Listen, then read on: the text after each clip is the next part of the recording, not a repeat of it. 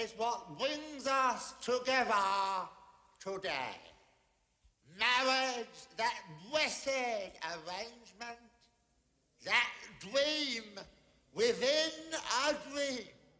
Going to the chapel and we're gonna get married.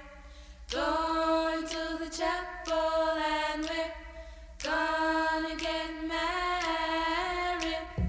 We really love you and we're gonna get married.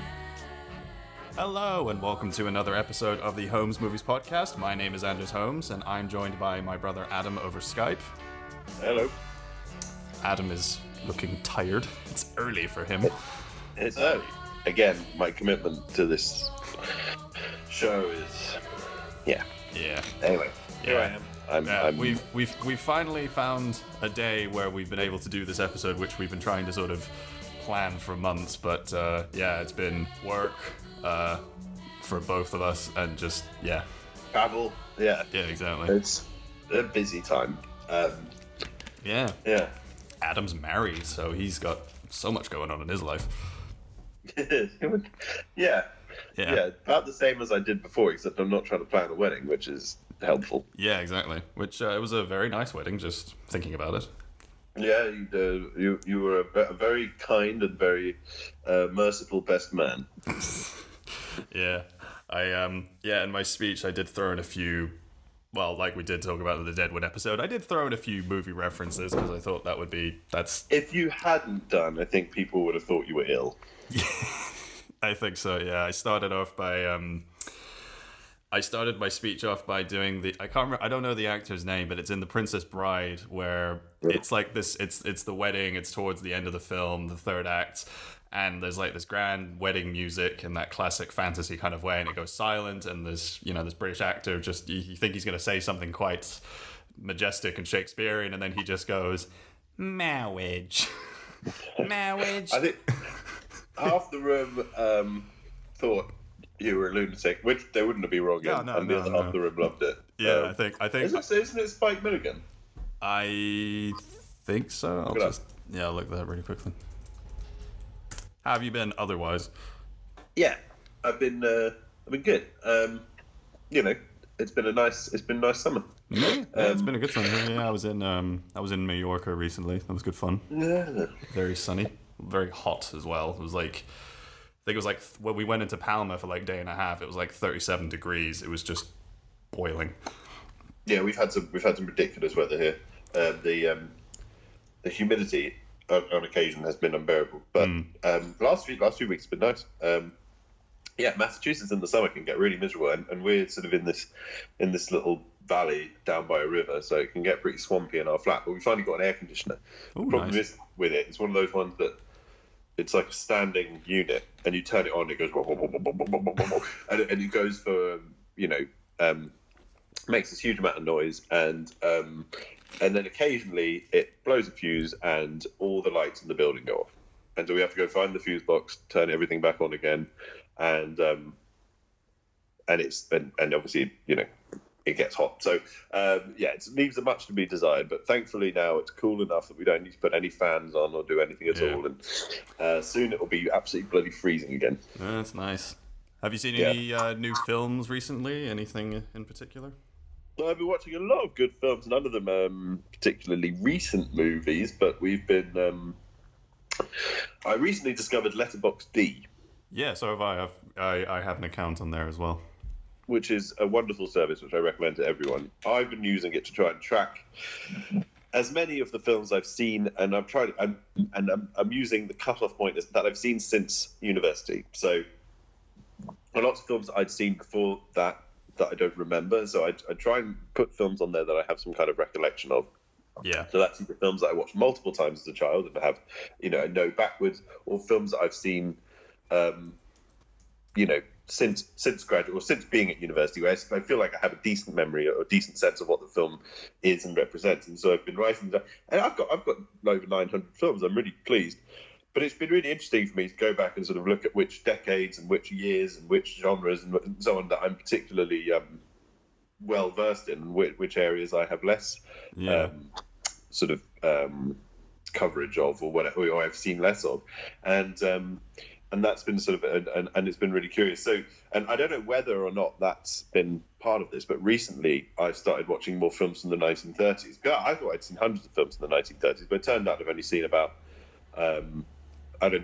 20 odd or something, which I appreciate probably more than most people. But so I've been going back and watching a few older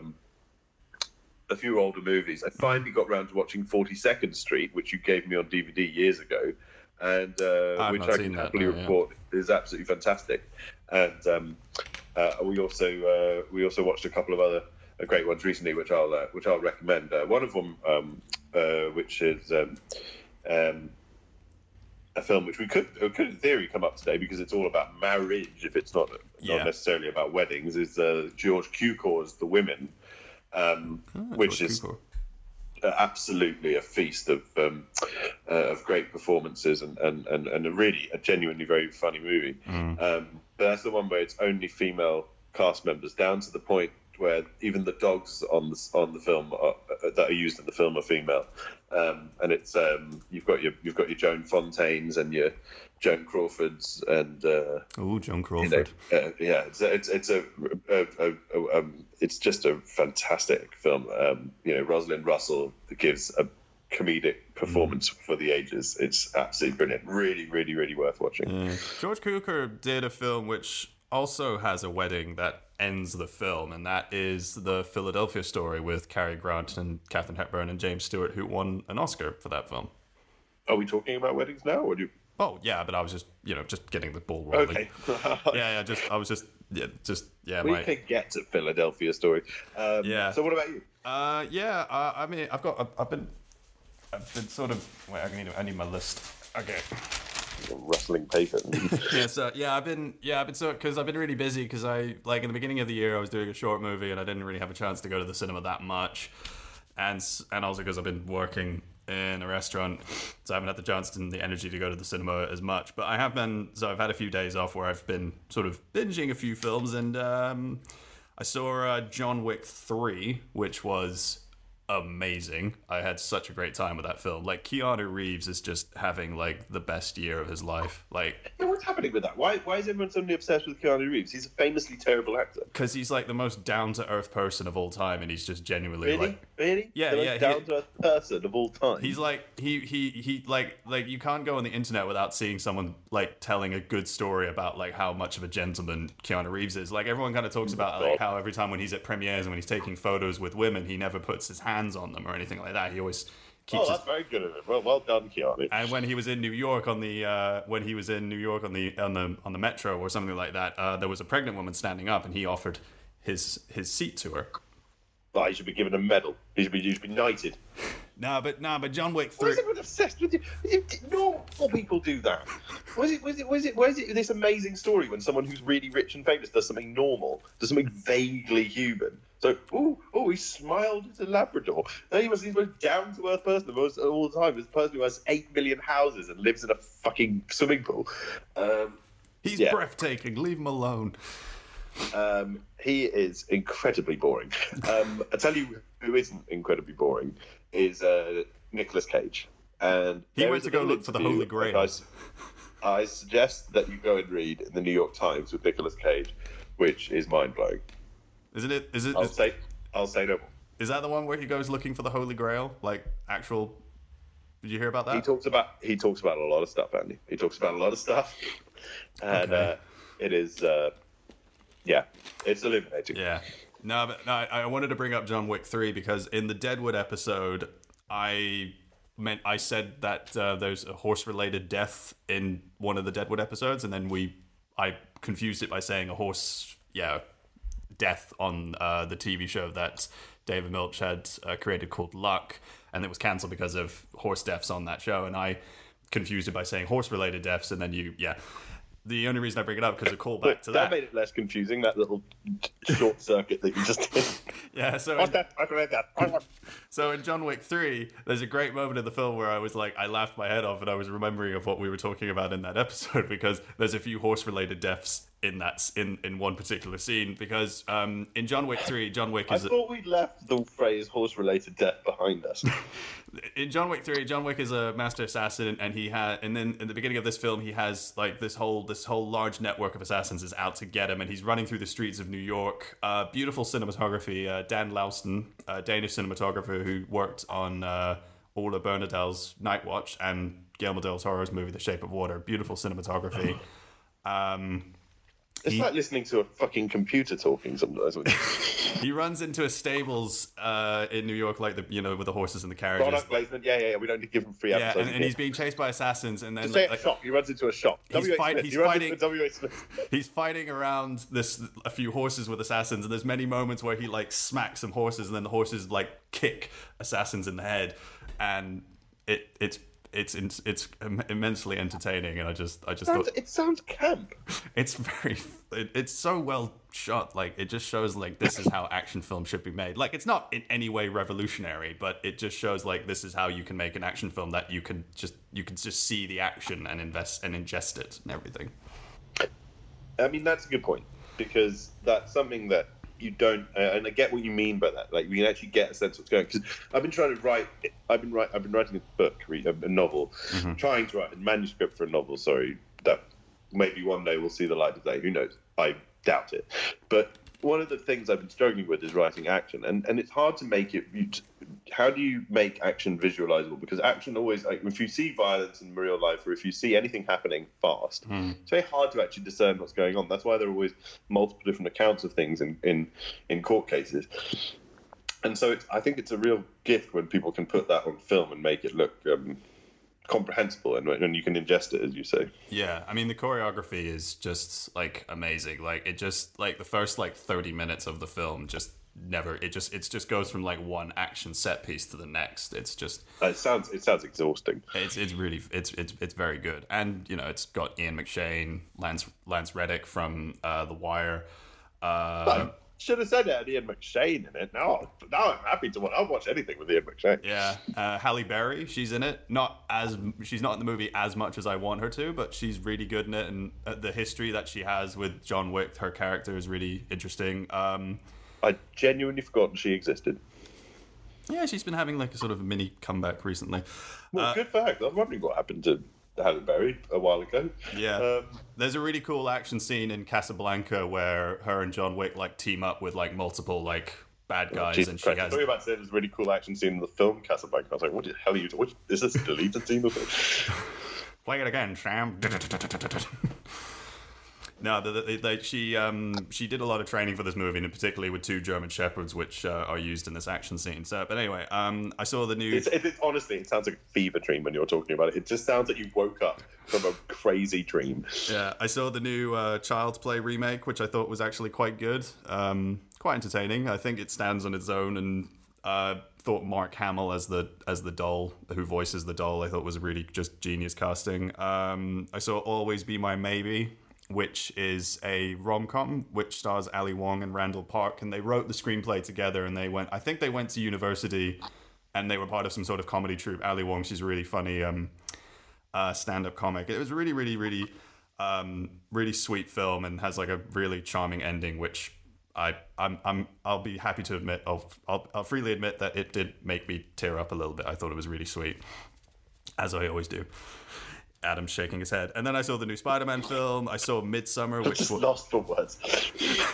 I saw Midsummer, the new Ari Aster film. I want to see that. Yeah, I'm trying to convince my wife to go see it, and she doesn't want to. It's I'm too scared to go see it on my own. It's not frightening. It's just incredibly unsettling. I'll tell her that.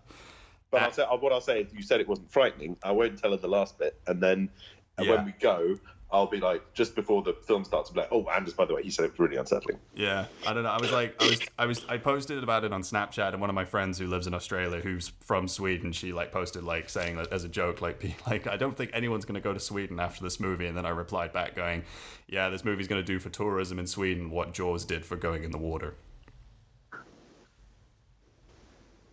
Moving on.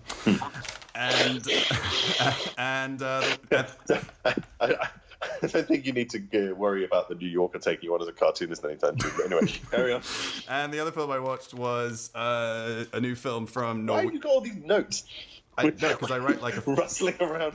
I write my like films I've watched over the year. And the other film I watched, which I saw Midsummer, and then I went to see Scary Stories to Tell in the Dark, which is Guillermo del Toro's produced film, and it's directed by Andre Overdal, who is a Norwegian director who directed the found footage film Troll Hunter, which I saw recently. Oh, that's supposed to be really good, isn't it? Yeah, it's quite entertaining. It's.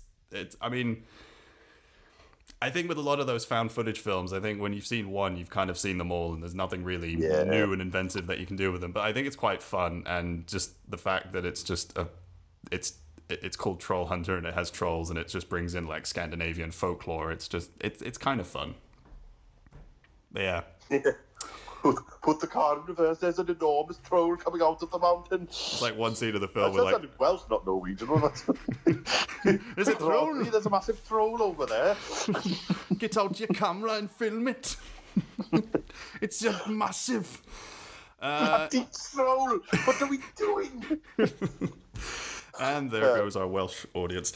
Yes. And also, I mean, sort of on TV as well, I saw Chernobyl, which was amazing. Probably like the best bit of television I've seen this year.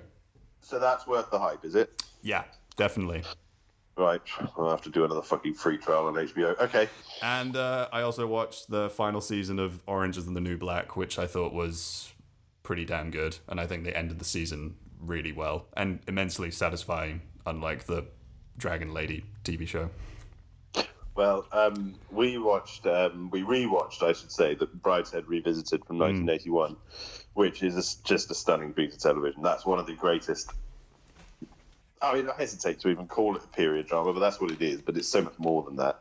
And if you're one of those people who thinks Downton Abbey is the be all and end all, then you need to, first of all, wake the fuck up, and second of all, watch this show because it is honestly an absolute masterpiece. It's not even in BBC; it's ITV, and it's. You've got your Jeremy Irons and you've got your Diana Quick and Claire Bloom and all these wonderful, and it's sumptuous. It's absolutely brilliant. The music, everything. It's one. I've got to say, I think it's probably one of my favourite all-time miniseries. You haven't seen the new Tarantino film yet, have you? Because it's out in... No, I don't. Because I heard about the ending and I thought, oh, that's stupid. Why does he do that? Why does he change history? Oh. I didn't know about the ending. Oh, doesn't matter. Well, I mean, sorry. Spoiler alert. Well, quick, rewind. I'll just do like a Men in Black thing. Just erase my head. Erase my memories. No, I'd like to erase your fucking head sometimes. Anyway. I guess like he did it with Inglourious Bastards. I guess he's going to do it with Once Upon a Time in Hollywood. Who knows? Yeah, I mean, you can probably see it coming. I won't tell you what it is, but I looked it up because I saw something about it on Twitter, and then I got disappointed because I watched the trailer, and I will admit I saw the trailer and I thought, that looks vaguely fun and interesting, and then I just, I just don't. I looked at a few people whose opinions I trust, and I thought, this is the film I'm going to miss. I'm going to watch it on a plane probably, and I'm sure it'll be very entertaining. But I just don't know. He's been so disappointing in the last few films he's made, and he's been such a far cry from his previous stuff. I mean, he got a little bit closer in The Hateful Eight, but even that is so disjointed and ultimately kind of a bit dissatisfying. Like he's just not who he was when he made. But we've talked about him enough times. Yeah. We have a whole episode on him. You can check out our Quentin Tarantino special, which is on Apple. I shouldn't say iTunes anymore. It's Apple Podcasts. Apple Podcasts. Is it still available to download? Yes, it is. It is. Well, go download it then, you lazy fuckers, and do it. Yeah. No, I mean, I'm a Tarantino fan. I'm looking forward to seeing it. Just really? Well, I mean, just to kind of just see. No. I mean, people know that. You're famously a Tarantino. No, I'm excited to see it. I'm also excited to see Toy Story 4, which is coming out later this month. Why did they make that? That seems silly. The Toy Story 3 ended so perfectly. I mean, I'm going to be annoyed about all these things with Lion King and everything else. Like, it's just. I was saying to someone the other day, it's like it's like Disney are culture jamming their own content, you know. Yeah. It's like they're making it so that you can't, you know, people growing up now will have one Lion King in their head, and people from our generation will have another. And it's like, what a crazy situation. Why don't they just make a new movie? If they want to make a big CGI film about the, you know, something or other, just create a new story. Mm. Well, I mean, it'd be so easy to do that. The whole point about Disney is supposed to be all about imagination. Well, that's the thing I've been hearing a lot about the sort of Disney reboots that they've done this year with Dumbo, Aladdin, and also with the new Lion King. Like, everyone says, like, oh, they're really visually really interesting, but they just lack magic. That magic in the original films. Like, yeah. Like Dumbo, I saw, like, fairly recently, I saw the original Dumbo film, and that is a fantastic piece of work. That's brilliant. And also, the greatest thing about because I've bought the Blu-rays with my girlfriend Felina, and we like watching Disney films together, and they have these really interesting. Because you're 5. Yes, we have these really they have these really interesting behind the scenes where you look at the history of the film, but also like where Disney was at that period in time when the film came out. And Dumbo came out during the Second World War and actually saved the studio when no one was actually going to the movies. So in some ways it is a very important film in that regard, and also because of the way that new animation was being used and stuff like that. Well, there's that deleted scene where Dumbo kicks Goebbels' ass, but yeah, leaves it that. Yeah. Well then. Yeah.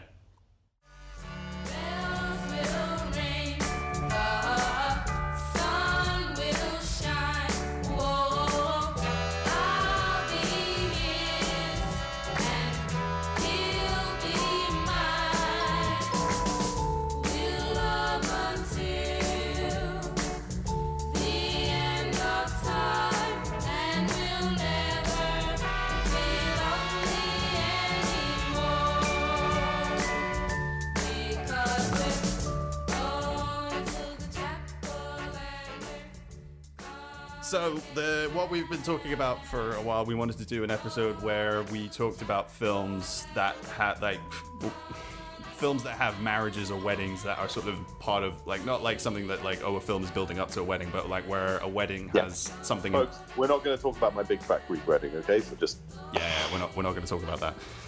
I tried watching that film, but I just never got into it. Like, I tried watching it twice and I never got into it. I'm not surprised. I mean, I'm well done for trying it twice.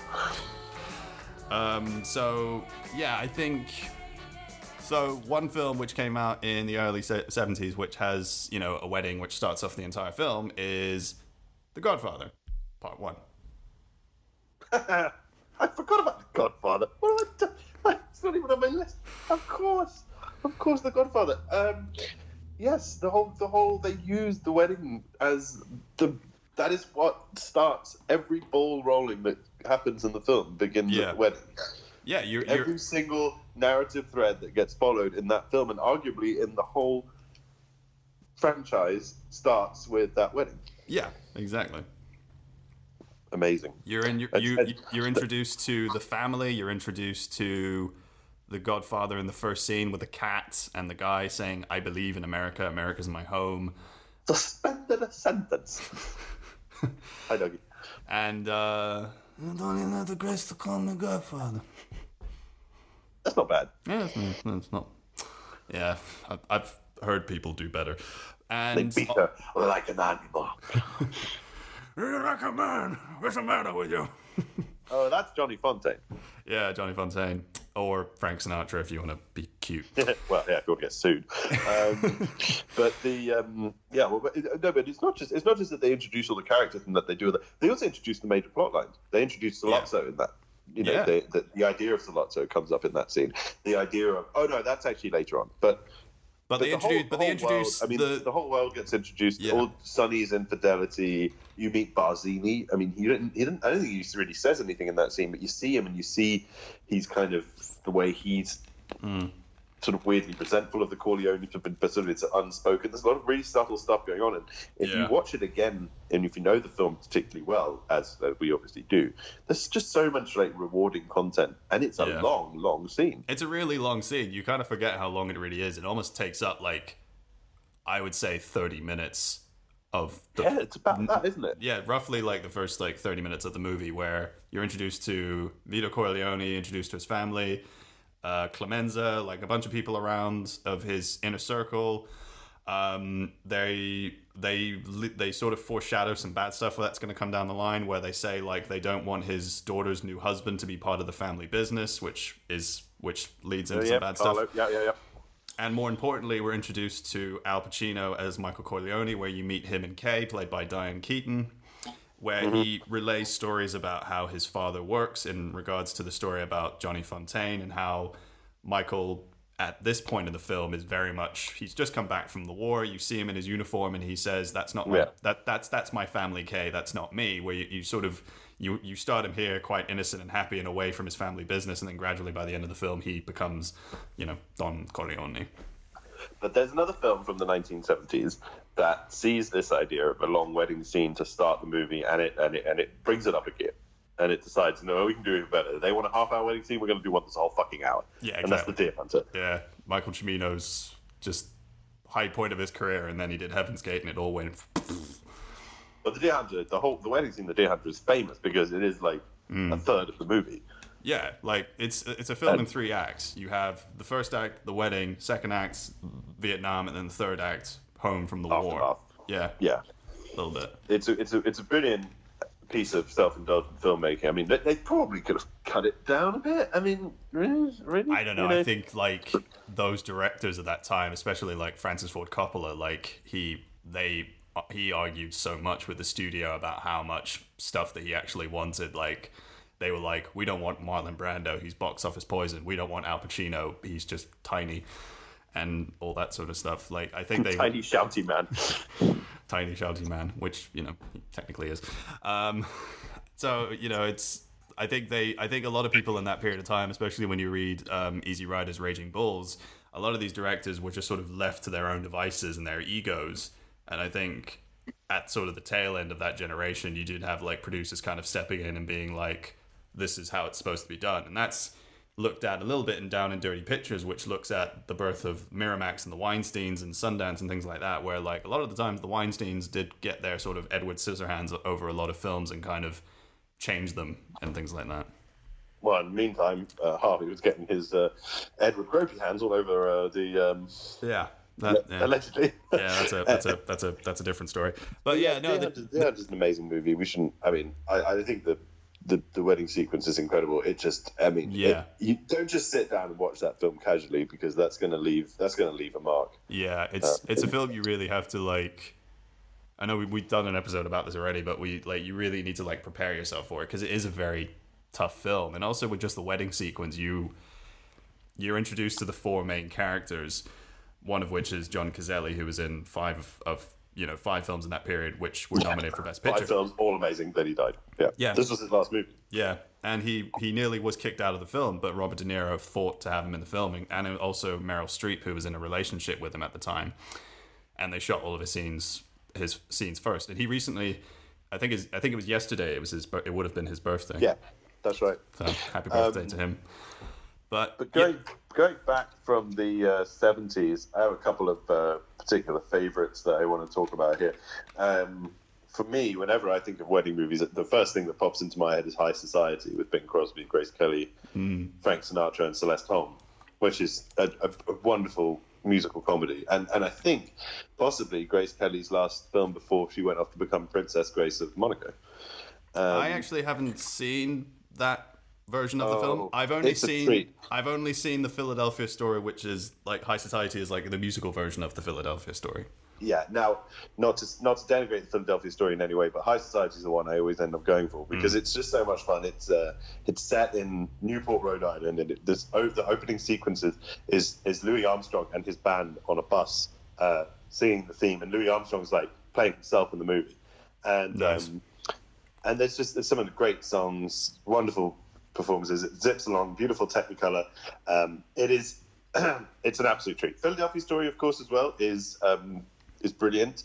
We love, I mean, the casting there again is fantastic. James Stewart won his only Oscar for that movie, which is kind of interesting when you think about all the other films he was in. But I think the center of that movie is the chemistry between Cary Grant and Katharine Hepburn, which I think those two had a crackle that almost hasn't been matched in the history of comedy. Did they ever do other films together, or was that just their... Yeah, fucking hell, Bringing Up Baby. Oh yeah, that's right. Stupid. That's a brilliant movie. Oh, that's a fantastic film. Yeah. What any more on your list? I mean, for the time being, I'll throw two at you. Well, I was just thinking about Bringing Up Baby and the tiger, and the tiger is related into another film, which is about a wedding. Was that a leopard? It was a leopard. Oh, it was a leopard. Oh, well. Yeah. Your whole thing, your whole point. Okay, so it's falling flat. Okay, a wild giant cat is also in another film, which has to do with a slight wedding is sort of part of the film. It's main importance they have to get back for the wedding, and that is Todd Phillips's The Hangover. Yes, that's true. Yes. Yeah. Now, of course, we've got to talk about The Hangover. I mean, that film is for a start, let's just say one thing: you couldn't make that film now. No, you couldn't. No. That is the difference between 2009 and 2019. There are jokes in that movie that you could not make in a movie that came out now. You could not do that film now, and you couldn't do the sequels. And with good reason, because there are very misogynistic jokes and very racist jokes that get made in that film. But which obviously they explore even more in The Hangover 2, which is terrible.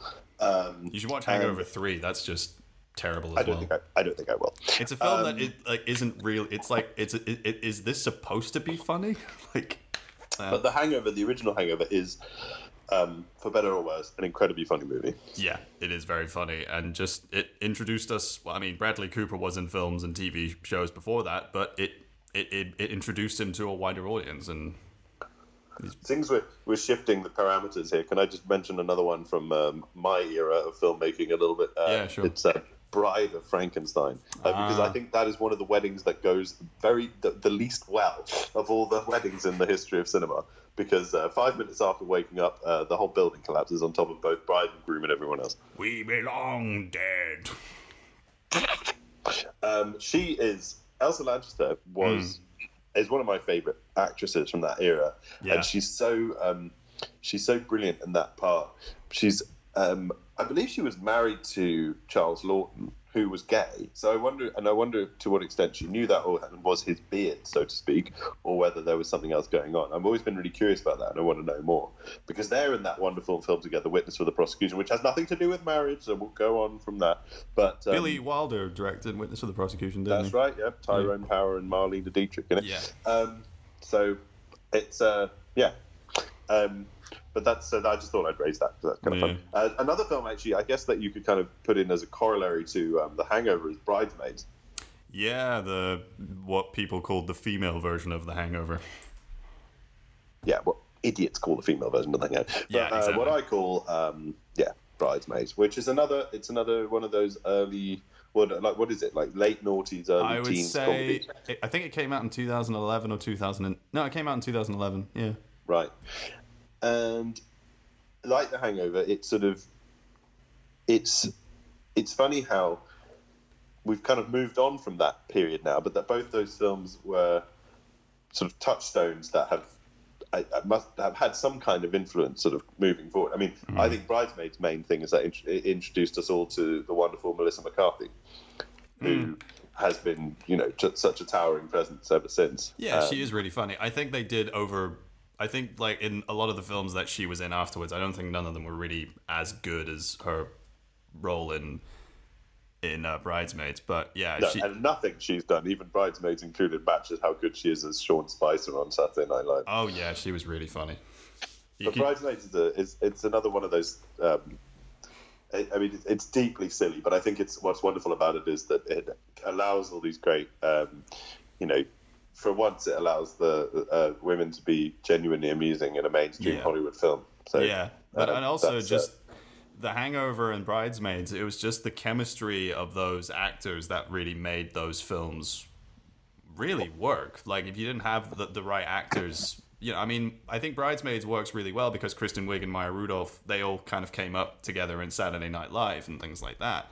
But looking at The Hangover, like, you have three very different types of actors in one film, and they generally do come across as just a very strong like group, and they make that film very successful for what it is. I think a lot of the success of that film is owed to the comedic sort of triple act of Zach Galifianakis, Ed Helms, and Bradley Cooper.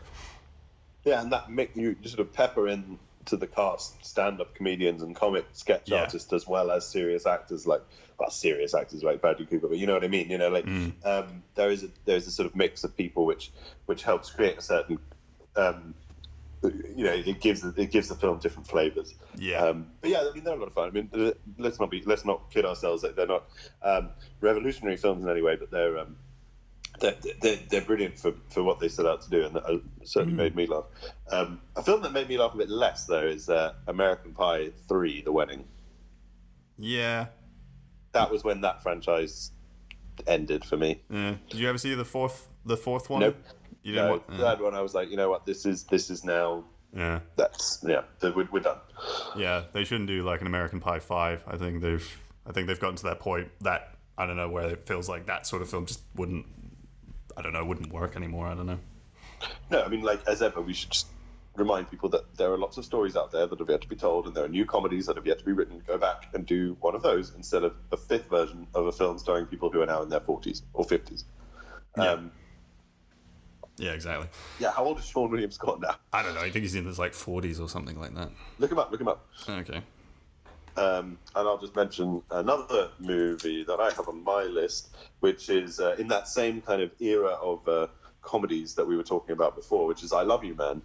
Oh yeah, that's really funny. I like that film. Paul Rudd and what's his name? Jason Segel from How I Met Your Mother. Yeah, which is a really charming movie, I think. Yeah, that's got a really good cast: Rashida Jones, J.K. Simmons, Andy Samberg, Lou Ferrigno, and also what's his fucking name? Jon Favreau as well, who's hilarious as an angry husband in that film. How old is Sean William Scott? He's 42. Only 42. Okay, fair enough. Yeah. So no, I mean that's the I think I Love You, Man is a very funny movie, and I think Jason Segel does a wonderful job. It has, I think, one of the great understated comic performances from J.K. Simmons, who's, I think, despite his Oscar, still kind of an underrated actor. Yeah. He's so funny in that film, and he doesn't really do or say anything that's like overtly like a joke or slapstick, or you know what I mean. But the way he just eccentrically talks about his own situation versus that of his son, and can constantly name checks this friend of his, was it Hank Mardukas, and Hank Mardukas. It's just Hank Mardukas, and it's so shouldn't work, but it does because he's such a genius. I think the genius thing that's a great performance. I think the genius thing about that is that he plays it straight. Like he plays it like, and I think that's like the greatest comedy ever. Like we've talked about it in Midnight Run and like Get Shorty, like just playing it really straight and serious, and you just find the comedy out of it. Speaking of serious, what about Danish film Efter Brylluppet, After the Wedding? Yeah, that is a very good film. Serious movie. Yeah, they've just remade it, but they've done a gender swap of it. What, remade it in Denmark or remade it? No. They've remade. Well, Julianne Moore's husband. Julianne Moore plays in the film. So basically, like it's Mads Mikkelsen, but it's a woman that comes to a wedding and finds out that her husband, like the man that she was with, his daughter is getting married. So they've done a gender swap basically. And Julianne Moore plays the female version of the guy who's dying in After the Wedding. That sounds like it's going to be not as good. But After the Wedding is a great movie. Yeah, it's a really good film. Susanna Bier directed it. Really, really good. Has a really kind of cool, sort of little bit of a late Dogma 95 style with the sort of handheld cameras and you filming in actual locations, and kind of gives it as just sort of melodrama style to it, which I think generally quite works for that type of film that they're making and what Denmark is pretty well known for, and they're very good at doing those types of films. Yes, and I think I think that the sort of the pre-Danish boom, if you know what I mean, is kind of refreshing in it, because you have all these actors who it's pre-Borg and pre The Killing, all of that stuff. But actors like Mads Mikkelsen and Susan Babette Knudsen, before they became world famous, are sort of just in their element, and it is it's a real pleasure to watch. It's also quite hard hitting. It's I think the realism of Dogma gets you in ways that other movies don't. Yeah, there's a scene at the end of the movie. I mean, just spoiling it a little bit. It's like the plot of the film is like Mads Mikkelsen plays a doctor who works in India, and he goes to Denmark to meet with someone who's willing to open up, to give him more money to keep his practice going where he is. And then he's invited to the wedding, where it's revealed his former fling is married to this man, and apparently his daughter is actually the one that's getting married, which is like mind-blowing for him. And then it's sort of revealed that this guy who invited him over is dying, and he wants him to sort of be there for his daughter and stuff. And there's that sort of moment at the end of the film where he just breaks down, where he doesn't want to die, and how he doesn't want his wife to sort of say planning all this sort of stuff while he's sick and everything like that. Yeah, no, it's really a devastating movie. Yeah. But really worth watching. I've also got on my little list here. I mean, we can't really not talk about it because it's the first film we ever talked about on the podcast. It's The Searchers. Yeah. It's a nice wedding considering no one got married. Yeah, I mean, that's one of the great scenes in the film is this wedding sequence, which is both comic and tragic at the same time.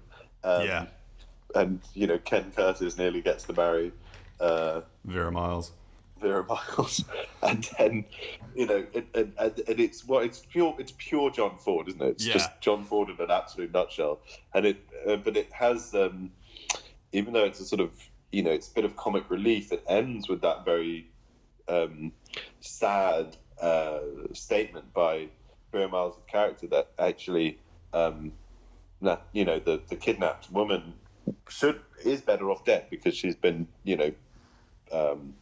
brainwashed, ruined by the Comanches or whatever. And it's it speaks to the sort of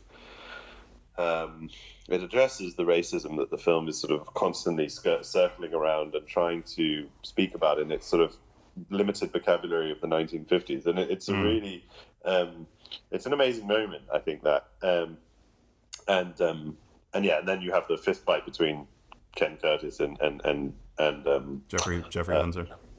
Yeah, Jeffrey Hunter, which is just a lot of fun. Yeah. But also, I think that it's like a nice little moment in the movie because the scenes sort of before that, they find out that Debbie is alive, and they almost don't make it out at one point when they're being attacked, and John Wayne's Ethan Edwards has been wounded, and they're in this like canyon area, and he says he's left his will over to him, and then he says like he's left out Debbie and stuff like that, and then Jeffrey Hunter has that "I hope you die" and all that moment, and then it just goes to the other side of the spectrum. Goes to the other side of the spectrum, and then it just becomes this like happy scene, and just adds a little bit of levity in a film that has just moments. Yeah. The Searchers is a dark movie if they didn't have some levity. I mean, basically, the wedding sequence is what makes it a John Ford film and not an Anthony Mann film. Yeah, it nearly becomes an Anthony Mann film. Yeah, just a little bit. Another wedding that doesn't happen, of course, is in The Graduate. Yeah, I was just thinking about The Graduate. Yeah, the scene at the end where he. They spoof it so well in The Simpsons. They spoof everything well in The Simpsons. Oh, Montgomery, you are the devil himself. Who told you? I mean, thank you. Yeah, it's I love that scene in The Graduate because it's sort of it's a bit of a Deus Ex Machina. Yeah. It's also I mean, what do you think of The Graduate? Is it a really good movie? What is it? Like, is it just the end of the 60s? Like, what's The Graduate? How do we classify The Graduate? What rating do you give The Graduate? I mean, I would say The Graduate. That's an interesting question. I would maybe... Because for me, Graduate's as much about mood and look as it is about plot. I mean, the plot of The Graduate is what? Bloke sleeps with woman next door, with MILF next door, you know, falls out of love with her pretty quickly, but falls for the daughter. That relationship is ruined, and then he disrupts the wedding at the end, and they run off. And he's like, I think the whole movie is about being lost in some sea like of consumerism and materialism, uncertainty. Like there's that great, like Mike Nichols was a fantastic director and really good at comedy. Like there's just this giant close up of Benjamin Braddock, Dustin Hoffman's character, who was at the time a bit too old to play a 20-year-old, and he's like sitting in front of an aquarium, and I think it's supposed to symbolize how he's kind of stuck swimming around and drifting, as he says in the film, when he's like in the pool and stuff like that. So it's like, and then at the end of the film, when they're all like running away from the wedding, him and Elaine Robinson, played by Catherine Ross, who's brilliant in Butch Cassidy and the Sundance Kid. And then they get into the bus, and then they're all happy and they're elated and stuff like that. But then there's like this real moment where they become really solemn and sad. And it's, for me, even though he's gone through a huge change throughout the whole film, by the end of the movie, he's kind of ended up back where he started. So the movie doesn't exactly have a happy ending. It's like, and they all lived happily ever. I love that ending, because a lesser film would just have them giggling, but actually the end, it shows them being like, oh fuck, what now? Yeah, exactly. And I think and obviously we should say the soundtrack is astonishing. Yeah, the Simon and Garfunkel is perfect. Yeah, the scene of him drifting in the pool to the sound of silence is one of the great images of the 60s. Art Garfunkel. We should move on, though. Art Garfunkel worked as an actor in Mike Nichols's film, which he did in 1971, Carnal Knowledge, with Jack Nicholson, which is also a really, really quite... That's a pretty heavy film about relationships and things like that. Is it about marriage, though? No, it's not about marriage. We can't talk about that. Well, then we shouldn't talk about it. No, we shouldn't talk about it. I feel like there's two films that we have to cover before we end. Yeah. One is obviously The Princess Bride. Yes. So, I mean, it's lit. Yeah, I mean, have we done a podcast about The Princess Bride? No, we haven't done a podcast about The Princess Bride. Anybody want a peanut? No! Inconceivable! You'll keep using that word. I don't think it means what you think it does. Good luck storming the castle. We're closed, you bastard. He's not nearly dead. He's mostly dead. He said to blame. He didn't say true love. He said to blame. My name is Inigo Montoya. You killed my father. Prepare to die. Stop saying that. Right. Yes. Hello, lady. I can't do Andrew the Giant. I wish I could. I can only doggy paddle. Okay. Princess Bride. Brilliant film. Yeah. Let's do an episode about it. Yeah, we should. Mark Knopfler, the soundtrack. Every time I think about The Princess Bride, that guitar, that is just really good. Really, really good. Yeah. But I think like the whole film is just like, because the whole movie, you know, it's a story being told to a sick child who's, you know, Fred Savage from The Wonder Years. He's not sick, like he's not dying. Sounds like this is the last story told before a child dies. He's got the flu or something. Yeah, he's got the flu. And it's like... Like Columbo, his granddad is Peter Falk. Peter Falk, yeah. It's great, you know. Yeah. We'll talk about. I think we should talk about it more in depth. Yeah. But the wedding sequence, it's one of the great movies of the '80s, and it's certainly one of my all-time favorites. And a big shout out to Ed, my friend Ed, for introducing it to me when I was a teenager, because we didn't actually watch it when we were kids, which we should have done. Yeah, I think Ed was actually quite happy that I mentioned, like, I referenced that in the speech. He was a bit like, yeah, because I sort of noticed him kind of. He knew what I was making a reference to at I think the a lot of people did. Yeah. It's a real touchstone for people. Speaking of which, another touchstone, certainly for people in the UK, but I'm sure also abroad, is Four Weddings and a Funeral. Yeah. Directed by Mike Newell and written by Richard Curtis. Yeah, and I mean introduced that Hugh sort of Grant. set this slew of films that got made thenceforth by this production team of essentially you've got your ensemble cast. Somewhere in the middle of it is Hugh Grant, and you've got the brilliant Richard Curtis script. Not all those films are great, but we got Notting Hill, and we got Bridget Jones out of it. But Four Weddings is the original and the best, isn't it? Yeah, I think.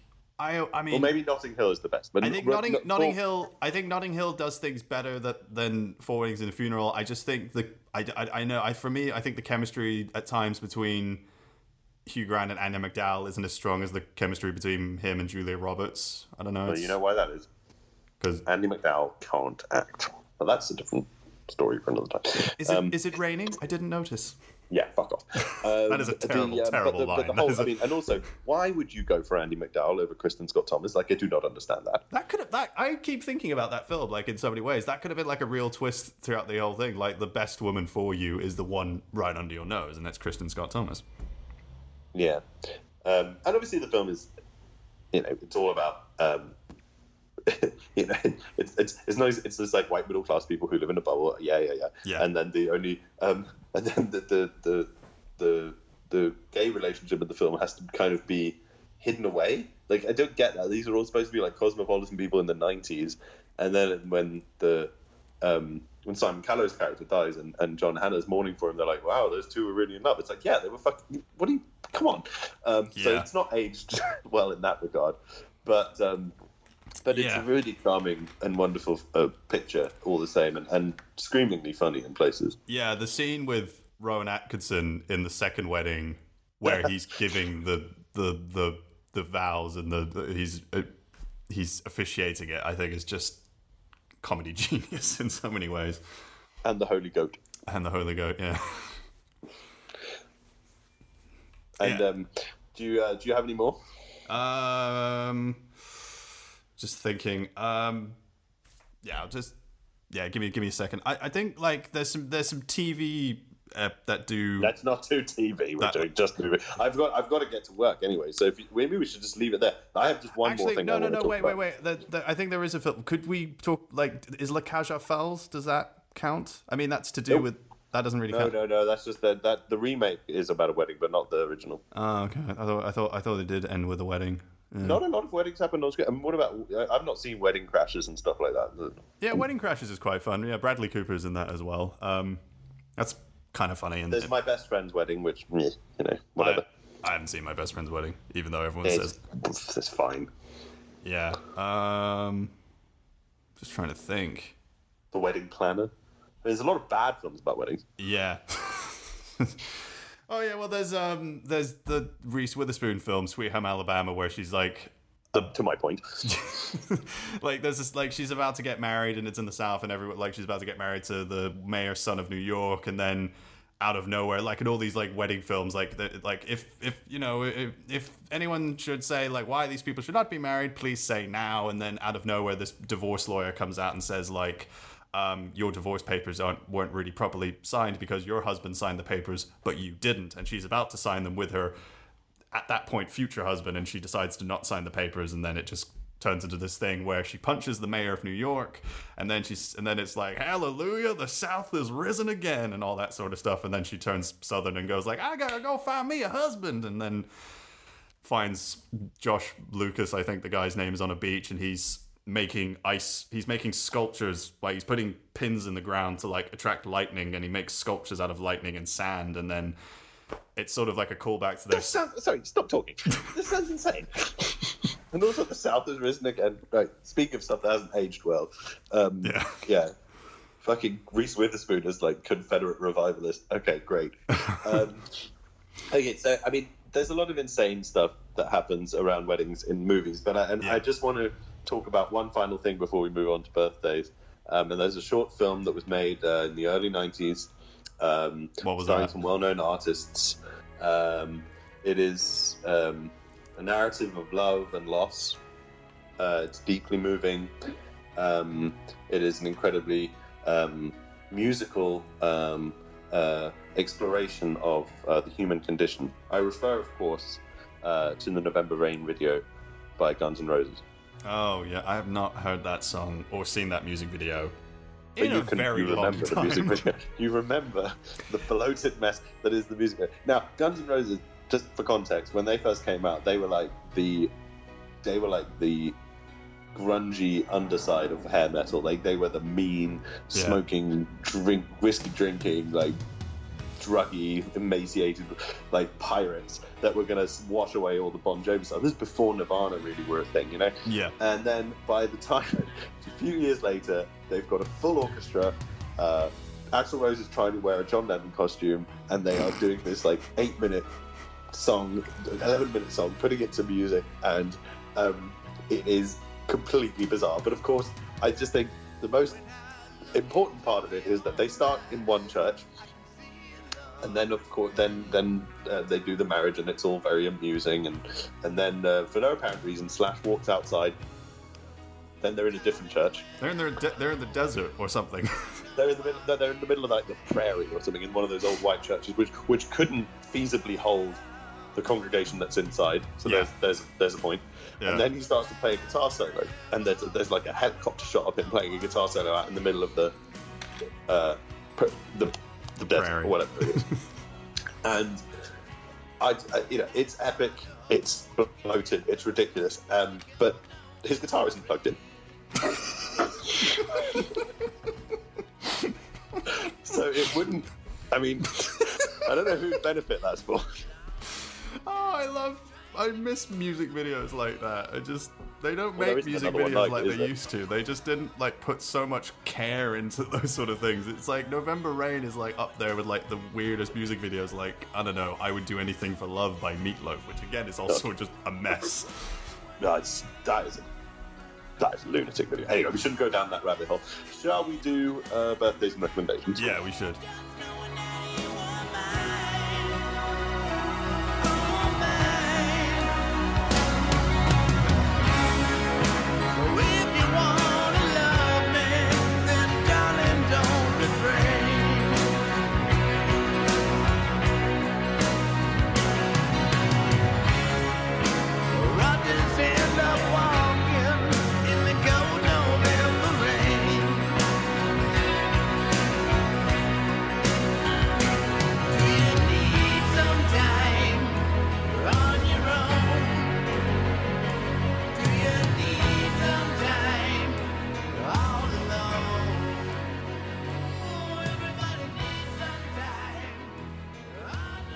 I'll recommend the film I watched last night, actually.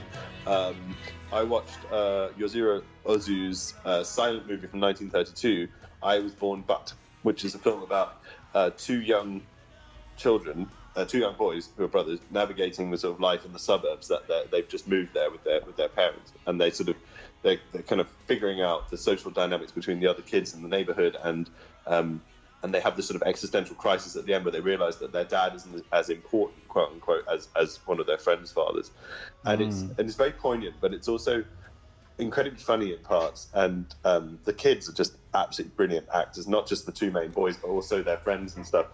And then there's this great technique that he uses throughout, where he sort of Ozu films from the child's height, so you see everything, from their perspective. Yeah. It's one of the best films about childhood I've seen in a long time. So definitely check that out if you can. Actually, the film I'm going to recommend to you, which actually is kind of related to what we've been talking about, is a wedding film. Came out in 2008. It was directed by the late great Jonathan Demme, who did Silence of the Lambs in Philadelphia. Yes, I know who Jonathan Demme is. Thank you. I was just saying it for people who don't know who that idiots. is. But no, it's a film which is called Rachel Getting Married, which stars Anne Hathaway as a woman who has recently just come out of rehab. She was addicted to drugs. She's had a lot of problems. She comes to be with her family, and her older sister's about to get married, and she's played by Elizabeth Reeser, I think. And there is some family drama that sort of just kind of boils under the surface of this joyous occasion that's happening over this weekend. Like, there's a lot of, there's a lot of like baggage underneath like this wedding, and like how like the older sister just says like, oh, she's making it all about her, and she's just kind of creating problems where there doesn't need to be anything and things like that. It's a really in fairness, creating problems where there don't need to be any is a feature of weddings. Take it from me. Yeah, I think it's a really, really good film, and it's done in it's almost shot in a very Dogma documentary style. Like every shot is handheld, and it makes you. I think like the greatest thing about like there's a great scene where everyone's doing speeches, and then Anne Hathaway's character, she gets up and does a speech, and it's you can just kind of feel like you're there and just feeling like awkward and things like that. No, it's a really, really good film, and I think it's one of the films where I thought like Anne Hathaway can actually can give really good, decent performances, and she was Oscar nominated for the film. So yeah, I remember it when it came out. I never saw it, but I'll try and check it out if you think it's good. I thought it was a pretty good, decent film, and yeah, I think not one of Jonathan Demme's best, but I think he made got some pretty good performances out of his actors. So, who are we celebrating today? Birthdays now. Happy birthday to the Winter Soldier himself, Sebastian Stan. It's a Marvel Cinematic Universe character. Sebastian Stan. He plays Bucky Barnes, who's the Winter Soldier. Bucky Barnes? He's that sounds like a rodeo cowboy from the 1940s. I'm Bucky Barnes! No, he's Captain Steve Rogers' his best friend, who becomes... Who's Captain Steve Rogers? Captain America. Why did you call him Captain Steve Rogers? Because he is a captain and Steve Rogers is his name, but his super... Yeah, but isn't Captain America his name that most people recognise him by? I don't know who Steve Rogers is. It's just some bloke. Captain America is a guy with a shield. I've got, I can... Yeah. Well, anyway, it could be like, what's if you're going to call them all by their real names, like, what's the Silver Surfer called? Like, I don't Jeff know. Parkhurst or something, I don't know. Oh, Sebastian Stan. He's actually in Rachel Getting Married. That's brings it all back. Yeah. It sounds like a town in Russia, Sebastian Stan. Yeah, he played. You remember Hot Tub Time Machine? I do remember Hot Tub Time Machine. That is an okay, fine movie. He's the dick ski guy in the film, like who's like one of those. He's the guy that watches. Oh yeah, it's like the one when they're like skiing down, like the main character's skiing down. He's with his friend, and he's like, "What's that one board that guy's playing going on?" And then Sebastian Stan's character Blaine goes, "I don't know, but it's going up his ass." Yeah. So yeah, that's him, and he was in Black Swan. What else? Ricky and the Flash, which is also another Jonathan Demme film. The Martian, Logan Lucky, which was Steven Soderbergh's film. It's a decent filmography then. I, Tonya, Destroyer, which was directed by Karen Kusama, which stars Nicole Kidman, which came out fairly recently. So yeah, and he's going to be playing Bucky Barnes with Anthony Mackie, who plays the Falcon in the TV show for Disney Plus, the new app Disney Plus, which is basically the Netflix version, the Disney Netflix. So yeah, world's going to hell in a handbasket, right? Pretty much. Next, happy birthday to the master of suspense himself, Alfred Hitchcock. It's Hitchcock's birthday. Yeah, amazing.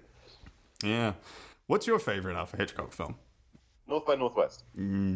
I think my top. But the best one is probably Vertigo. Yeah, and if I had to pick another to add to the mix, I'd say The Lady Vanishes. But that's my holy trinity right there. But I mean, it's hard to pick. There's so many great films the man made. I think What about you? I would say Vertigo as well. Psycho and Strangers on a Train.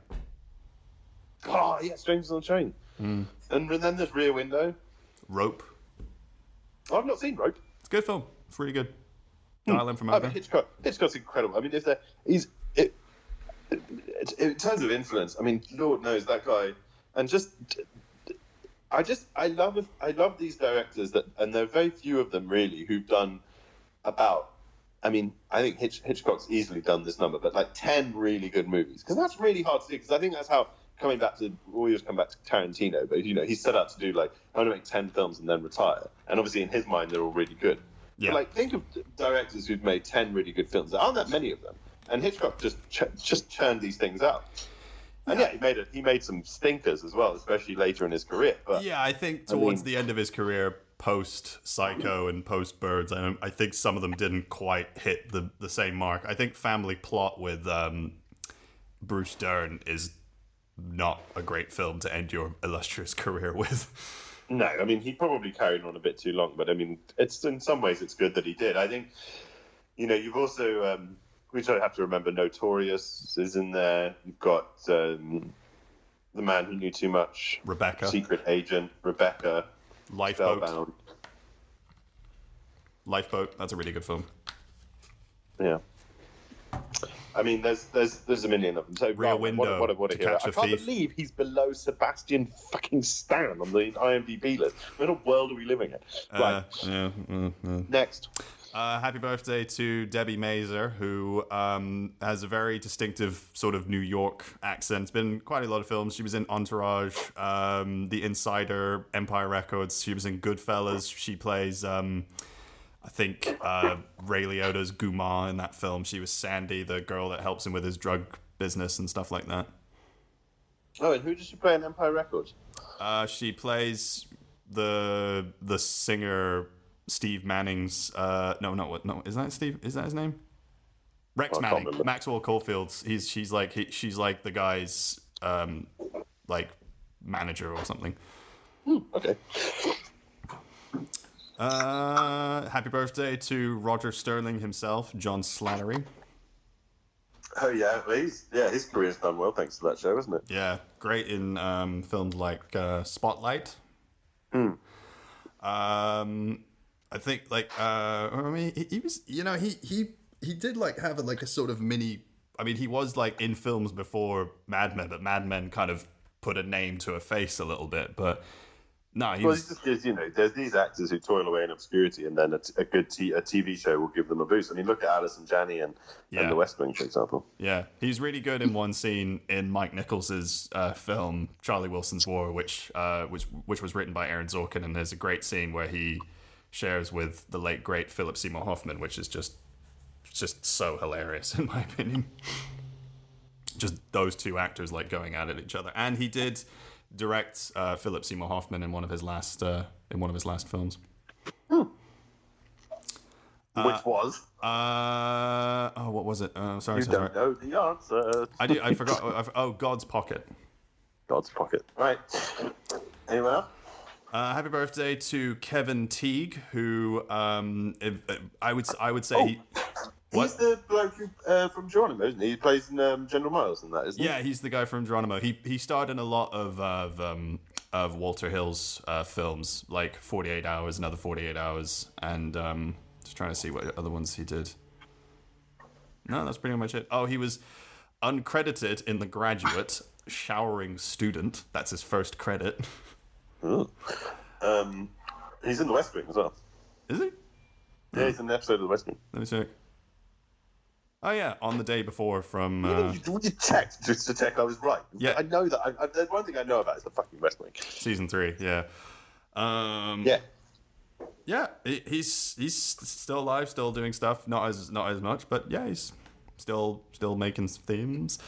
I am becoming painfully aware of the fact that I need to get in the shower and go to work soon, so we need to rush to do the next year, okay? Happy birthday to Bourne Supremacy director Paul Greengrass.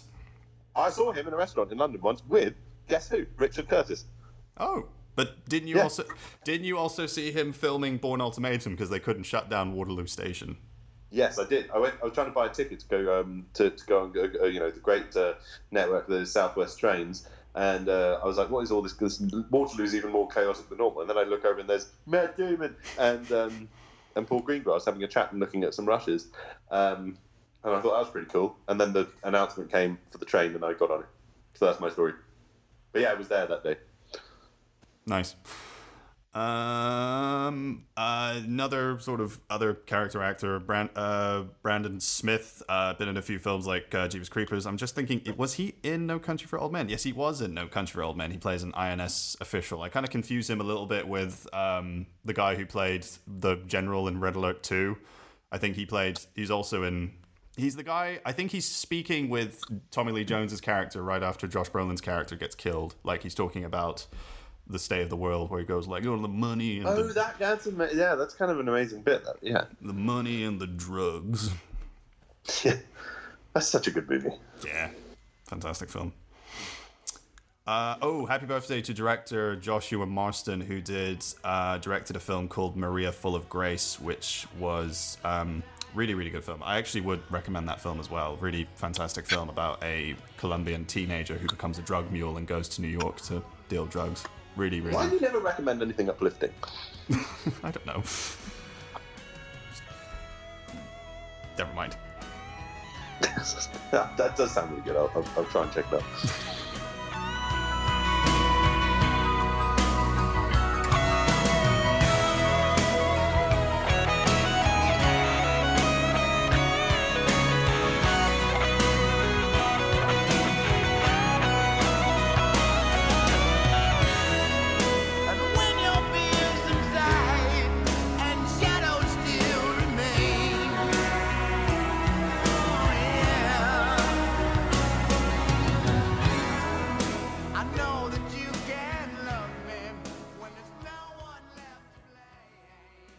All right. Well, this has been an absolute pleasure. Yeah. Well, thank you very much for joining us on another episode of the Holmes Movies Podcast. I'm not quite sure what the next film we're going to talk about. I don't know. What do you want to talk about? Oh, I don't know. Another Western? Any ideas? People can write in with requests, can't they? We've got an email address. Actually, I was listening to a podcast recently about one film which made me actually want to watch the film again, and I do want to talk about it. And it is a Western, and it is a very good Western. You know, I love talking about Western. Yeah, and I think it'd be quite a good film to talk about because I feel like there'd be a lot to discuss and sort of looking at the importance of it. And I think the film I would like to talk about, maybe not on the next episode, but on one episode in the future, that is Clint Eastwood's The Unforgiven. Oh, yeah. I would like to talk about that. Well, I feel like we owe people more of a break from Westerns, though, because we gave them that huge bumper episode like less than a year ago. But I want to talk about Unforgiven. That's an incredible film. We've still never done an episode about Night of the Hunter, and we've got Scary Movie Month coming up. Yeah, we do. And so I thought we could talk about that for October. Yeah, talk about really obscure scary films. Yeah, you can do that in your own time, but I want to talk about Night of the Hunter. And if you call that obscure, I'm going to come through the screen and punch you in the face.